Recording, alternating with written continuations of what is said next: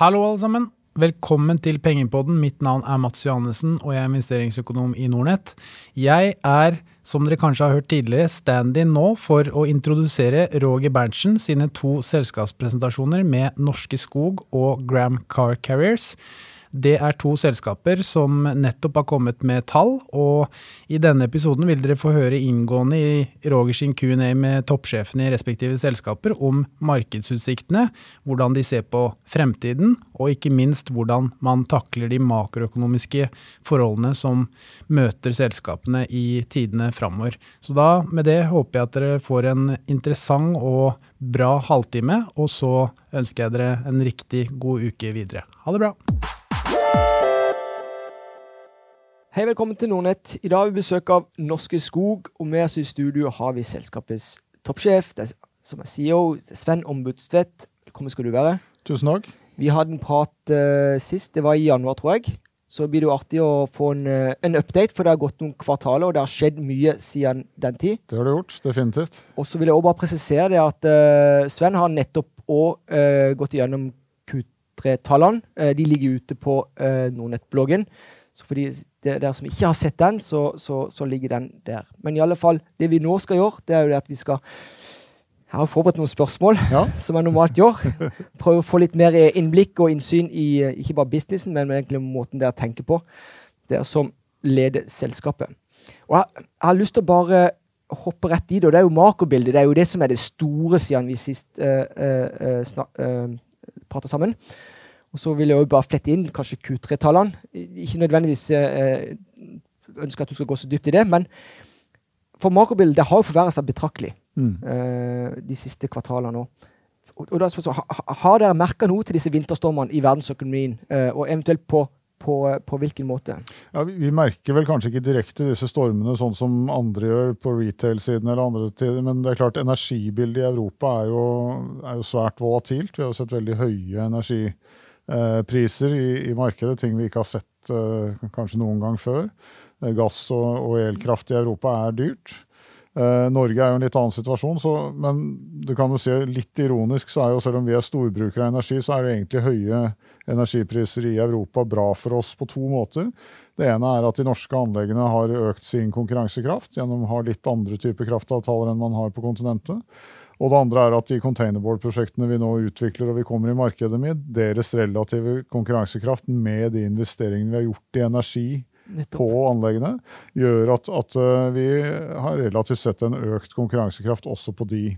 Så for oss jo dette bra, men alt har en grense, og det klart høy volatilitet og for høye priser vil gjøre noe med sluttbrukers appetitt på å kjøpe produktene, og så det en grense her, men at det kan være noe mer stabilt enn vi har sett nå, det hadde vært bedre, men vi trenger ikke nødvendigvis lave energipriser, men vi trenger heller ikke den voldsomme økninger og voldsom volatilitet. Ja, og da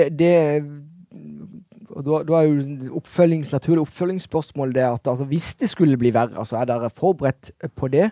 Eller har dere faktisk noen selskaper har faktisk meldt om lysning på noen områder. Har dere merket noe til det? På etterspørselssiden så har vi egentlig ikke sett så veldig mye til resesjonsfrykten som sådan. Det klart at det vil påvirke, og det ikke mulig å til evig tid og hele tiden øke kostnadene og regne med at forbrukeren skal ta regningen, men så langt så ser vi ikke så veldig mye negativt på det. Men vi jo forberedt på, en vanskelig europeisk vinter, og jeg tror vi kan også utnytte det til vår fordel. Vi har en energimix som ganske god som nevnt. Vi kan også kanskje selge noe energi og optimalisere dette i de kortere bildene, som jeg tror inntjeningsmessig kan være ganske interessant for selskapet. Så jeg ganske positiv, spesielt i forhold til 4. kvartal, 1. kvartal, så tror jeg det blir bra for oss, som også med en høy kontantstrømgenerering nå, gjør jo også litt underverker for finansieringen av selskapet. Norske Skog jo populært selskap blant våre kunder, og ja, investorene eller aksjemarkedet har jo satt pris på jobben de har gjort i 2022. Det jo en av vinnerne på Oslo Børs i år. 3. kvartalstallene jo nå ute, du har jo presentert de så vidt, men hvordan vil du oppsummere Q3? Nei, vi jo egentlig ganske fornøyd med resultatet. Vi har, hvis du ser bort fra 2. kvartal, så det sterkeste kvartalet vi har hatt, egentlig med den porteføljen vi har nå. Og kanskje mest fornøyd med fri kontantstrøm eller kontantstrømgenerering fra drift, som jo for første gang høyere enn EBITDA i et kvartal på ganske lenge. Så det understøtter jo dette med at vi har en relativt solid balanse å gå videre på for de prosjektene vi nå gjennomfører, og for kan du si, den strategiske fleksibiliteten det bringer oss. Og mitt hovedbolk i denne seansen, det jo strategi og litt utsikter. Og hvis jeg skulle prøve å beskrive Norske Skog fra mitt ståsted, så ser jeg jo et selskap, altså det jo en transition phase, altså en overgangsfase, om du vil.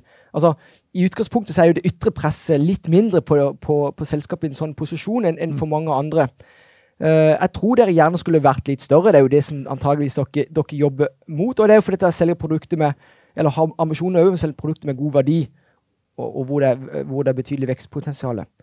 Så men altså når det sagt, altså, de kortsiktige målene, de vel viktige, ikke det? I en fase, kan du utdype det? Nei, vi jo nødt til å generere betydelig cash fra den businessen vi har, det gjør vi jo nå, og har jo vært viktig for oss å man må si, hele tiden øke lønnsomheten og ha, kan du si, marginer som bærekraftige, og det betyr jo da at for den businessen vi har, så bør vi ligge på 15% pluss egentlig. Så skal vi inn i containerboard som mer attraktivt, for vi kan ha enda høyere marginer. Og strukturelt ha en ny business. Vi skal jo bli et av de 10 største forpakningsselskapene i Europa nå gjennom et par års tid i transition. Det et nytt forretningsområde for oss som kommer. De norske anleggene skal også gjennom en transition. Det kommer litt senere, men det handler mer om energi, større energiinvesteringer, og disse mer sofistikerte produktene som du også refererer til, hvor vi lager av biobaserte materialer, lager ting som erstatter plast og petrokjemiske produkter. Og det vi jo veldig, kan du si, optimistiske i forhold til dette. Jeg tror konkurransekraften vår god, jeg tror kompetansen i selskapet god, veldig investerte industrisiter. Vi skal få mye ut av dette. Du, altså, når jeg var på besøk i januar i år, så dvelte vi jo litt med kapitalmarkedsdagen som ble avholdt, det tror jeg var i november i fjor. Ja. Og hvor snakker vi mer om de lange linjene? Det i rute med alt? Ja, altså vi i rute med alt. Det som kanskje den mest positive overraskelsen for oss også, jo det at de prosjektene vi har i Europa går på tid og budsjett stort sett. Og det jo utfordrende, også du var inne på makrobildet her, det påvirker også innkjøp av kapitalvarer da, som man skal inn i disse anleggene. Vi snakker om rørgater, vi snakker om andre ting hvor inflasjonen betydelig. Men på tross av det så har vi gjennom en dyktig og dedikert organisasjon og gode leverandører, så har man jo greid å holde det presset nede, sånn at vi i praksis i rute og budsjett på disse prosjektene. Og det jo veldig gledelig. Vi har jo også, siden vi var her sist, så har vi jo fyrt opp denne Waste to Energy-kjelen i Østerrike, som jo et betydelig bidrag, ikke bare til å ta bort russisk gass, for det visste vi ikke var så viktig da når vi begynte å gjøre den investeringen, men det jo selvfølgelig en grønn energi som løser også et søppelproblem. Så det jo en fin investering, men for oss det jo konkurransekraften ved den som kanskje det viktigste. Ja. Du, altså hvis du skal oppsummere litt, altså hva vil du at seere og lyttere, altså da det jo både eksisterende aksjonærer, potensielle aksjonærer, hva vil du at de skal ta med seg fra dagens samtale? Jeg mener at reisen begynner nå. Du innledet jo litt med å si også at vi har hatt en god utvikling i år. Vi kommer jo fra lave nivåer som var preget av covid og pandemi og den type ting. Det vi ferdig med. Vi har en god inntjening, god cashflow, vi har en god balanse. Vi har gode prosjekter. Dette selskapet skal inn i nye businesser. Og over tid der så blir Norske Skog et helt annet selskap. Vi blir større, som du har indikert. Vi ønsker å være større. Vi litt for små til å drive såpass stor industri som vi driver med. Så selskapet kommer til å vokse også både organisk, men vi kan heller ikke utelukke at det også etter hvert så det også oppkjøp på agendaen. Og dette en spennende og dynamisk hverdag, men jeg tror makroen på tross av vanskelighetene vi har, ligger egentlig ganske godt til rette for Norske Skog. Både det grønne skiftet og energimiksen i Europa, vår kan du si, balanse mellom Skandinavia og Europa, til stede i begge steder, gjør meg ganske optimistisk på fremtiden. Ja. Vet du hva, Sven, da vi i mål, og da vil jeg takke for tida di, og ikke minst, altså det viktigste jo i din innsikt. Vi kommer til å holde kontakten, vi gleder til å se hvordan det går videre i neste kvartalene. Og ønsker du å lære mer om Norske Skog, så tipper jeg kan gå inn på norskeskog.com, det ikke det? Det så enkelt. Ja, så enkelt det. Ja, da takker vi for i dag. På gjensyn. Tusen takk. Hei, velkommen til Nordnett. I dag besøk av Graham Carriers, og med oss i studio har vi selskapets CEO, det Georg Wist. Velkommen skal du være. Tusen takk. Du har jo nettopp presentert selskapet i en egen sesjon, så for de som ser lytter som ikke har fått det med seg, så ligger det ute på Nordnett-bloggen. Ja, mitt navn jo Roger Berntsen, jeg analytiker i Nordnett, og det jo viktig å presisere, som vi alltid gjør i disse sammenhengene, at denne sesjonen ikke skal være ansett som investeringsråd. Vi skal lære det aktuelle selskapet bedre å kjenne, og ikke minst industrien som de opererer innenfor. Så nå har jeg noen spørsmål for meg. Kanskje vi bare skal hoppe rett i det, Georg? La oss gjøre det. Ja. Dere jo nylig børsnotert her i Oslo, og mens det to andre selskaper på børsen som driver i samme nisje som dere, som kanskje mange flere kjenner til fra før, og det jo Høg, og det jo Wallenius Wilhelmsen. Kan ikke du bare sånn kort forklare hva som skiller dere fra de? Ja, det er flere grunnleggende ting som jeg var gjennom på presentasjonen min. De jo operatører, har volumkontrakter med bilprodusentene. Vi leier ut våre skip til operatører. Så vi tonnasjeleverandør, og som jeg også snakket om, våre store kunder stort sett i Asia. De eier en noe mindre andel av skipene sine og leier inn mye mer, mens Høg og Wilhelmsen eier jo veldig store deler av sine flotter selv. Vi leier ut skip til de også, men kanskje mer i større grad til det asiatiske.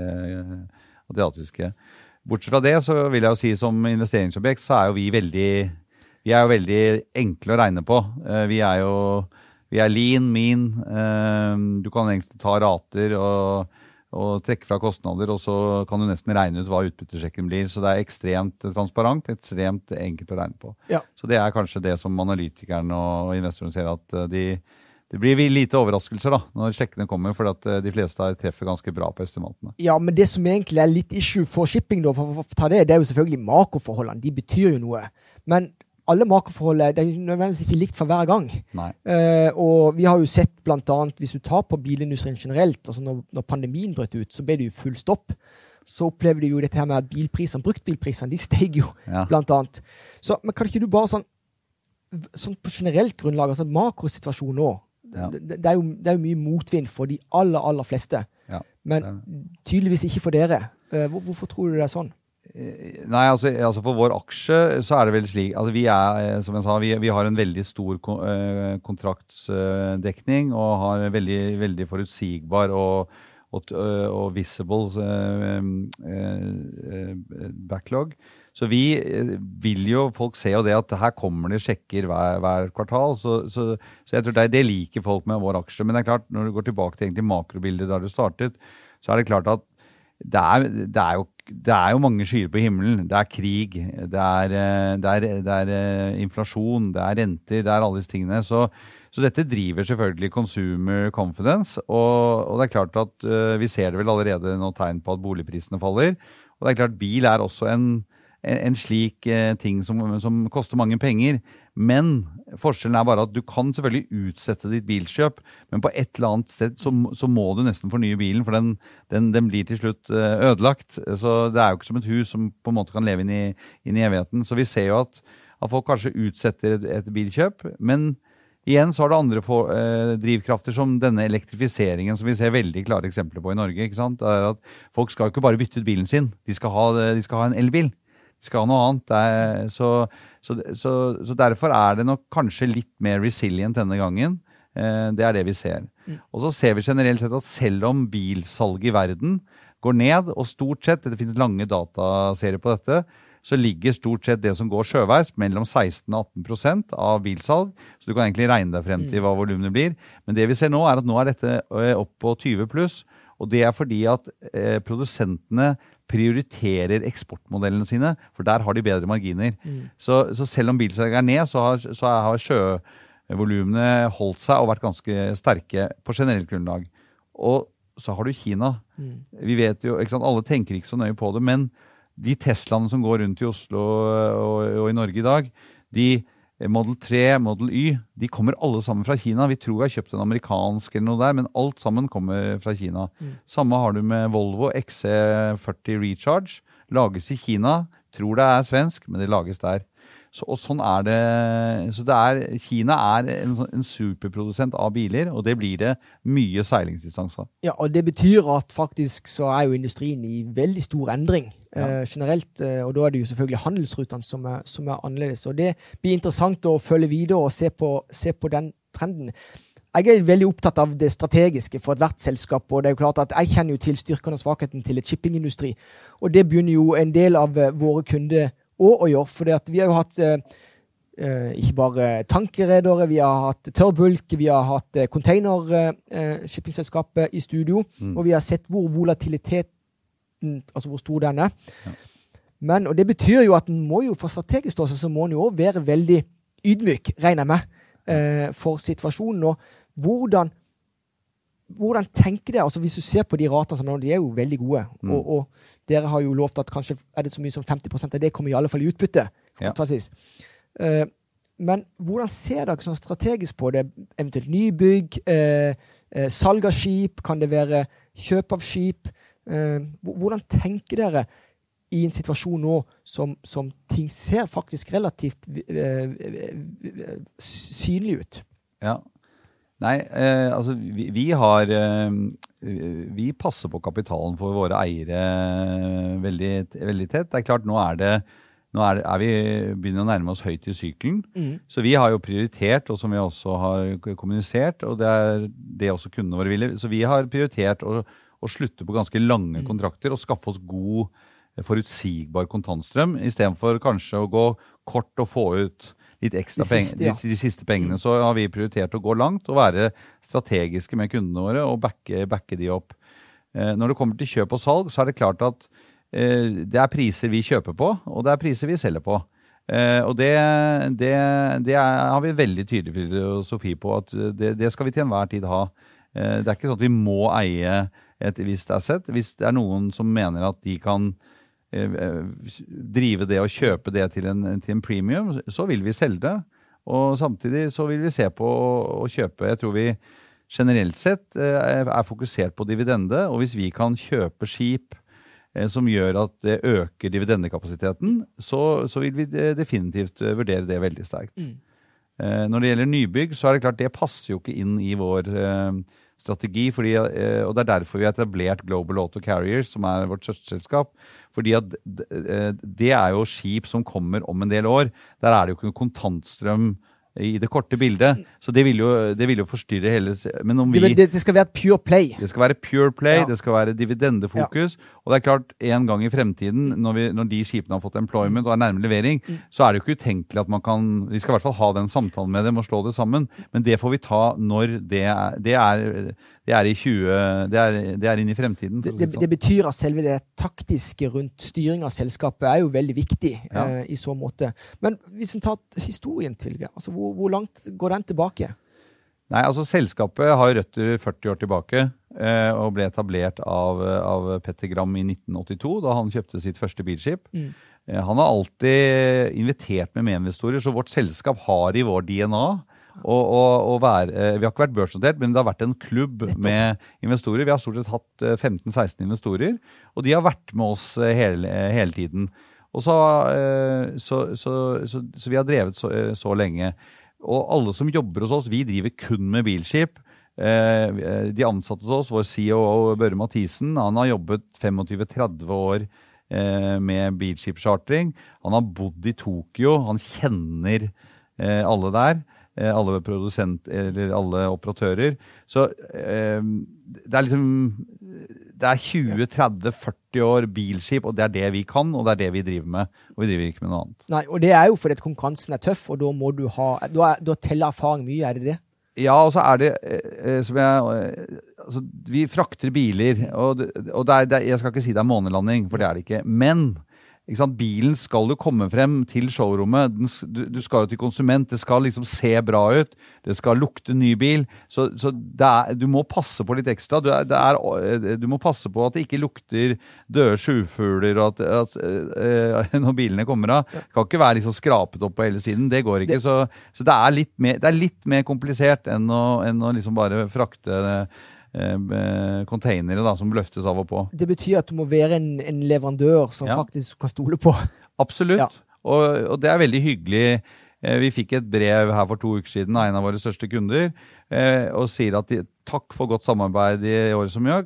Ikke sant? Ingen skader, ingenting å sette fingeren på. Det den kvaliteten vi setter pris på at dere kan levere til oss. Og det jo veldig hyggelig at den på en måte ekspertisen og det vi føler også kommer igjennom og får hyggelige takkekort. Så det veldig hyggelig. Ja, topp. Du har vært, altså, jeg har jo en lang spørsmålsliste, men du har allerede svart på veldig mange av de, så og det setter jo jeg pris på, at den kan bake det inn i en større sammenheng. Men hvis vi går tilbake litt og ser på hvordan markedet endrer seg, altså de motpartene dere har hatt, altså hvor store det relativt store endringer. Har dere fått noen nye motparter i det siste, eller ser dere, hva kan du si om de endringene der? Nei, altså, du kan egentlig bryte bilmarkedet ned. Det 3-4 store operatører i Japan. Det 2 store operatører i Korea. Så har du 2 her i Norge, og så har du Grimaldi i Syd-Europa. Men så kommer det nå opp flere i Kina. Og vi har også sluttet båt med Anji Logistics, som et underbruk av Shanghai Automotive, som ikke så kjent her i Norge, men de produserer faktisk 8 millioner biler i året. Så det jo ikke et lite selskap. Du vet at min store helt Buffett, han har jo vært storeier i BYD. Ja, og det har de vært, tror jeg, i 20 år, altså helt fra starten av. Ja. Så det skjer mye tydeligvis i Kina på bilfronten. Ja, ikke sant? Og hvis du da ser, ikke sant? Verdens bilflåte ca. 700 skip. Og Japan, som eksporterer ca. 4 millioner, de kontrollerer 300-400 båter. Kineserne nå, da, som jeg nevnte, kommet opp på nærmer seg 3 millioner pluss. De kontrollerer bare 30 båter. Og det klart at jeg tror ikke at kineserne kommer til å akseptere at ikke noen kinesere skal være litt tettere på den logistikkkjeden. Det tror jeg rett og slett ikke tør. Så derfor ser vi jo veldig mye nå kinesiske operatører som kommer opp, og det helt naturlig. Det har vi sett før i Japan og Korea når deres bilindustri kommer opp, og her vi da med. Da kan vi leie skip til de, og så eier de noe selv, og så lever vi i denne gode symbiosen sammen med kundene våre. Du vet hva? Altså hvis vi skal runde av og summere opp litt, hva vil du at seere og lyttere? Vi har jo aksjonærer blant våre kunder i selskapet deres. Hva vil du at de skal ta med seg ifra denne seansen? Nei, det jeg synes de skal ta med seg at det en veldig spennende industri. Det litt nisje, det litt noen mindre enn bulk og tank. Vi har bygget og fulgt historien vår helt siden vi ble børsnotert. Vi bygger en stor, god kontraktsdekning, så her vil investoren få en forutsigbar, god dividendestrøm, sjekk hvert eneste kvartal på minst 50% av det vi tjener. Så det synes jo jeg veldig stolt av å få lov å tilby, og jeg håper også seerne og lytterne synes at det høres spennende ut. Ja, og vi... Vet du hva, Georg? Altså, vi i mål da, vil jeg si. Ja. Da vil jeg først og fremst takke for tiden din og innsikten din. Og vi kommer til å holde kontakten, sånn at Absolutt. Både seere og lyttere og noen kunder, ikke minst, får følge selskapets reise videre. Og du var vel inne på dette med uplift til hovedlisten, vel også en ambisjon? Ja, det jo min ambisjon. Vi har lovet å gjøre det, Okay. og det gikk pressemelding på tirsdag om at søknaden sendt til Oslo Børs for den opplistingen. Og vi har lovet å gjøre det innenfor 12 måneder, og vi godt on track for å få det til innen 12 måneders selvpålagte fristen til det. Ja, så bra. Og ønsker du å lære mer om Gram Car Carriers, så kan du vel gå inn på selskapshjemmesiden. Jeg har skrevet opp det gramcar.com. Ja, riktig. Der finner du masse informasjon. Så inntil neste gang, så sier vi takk for nå.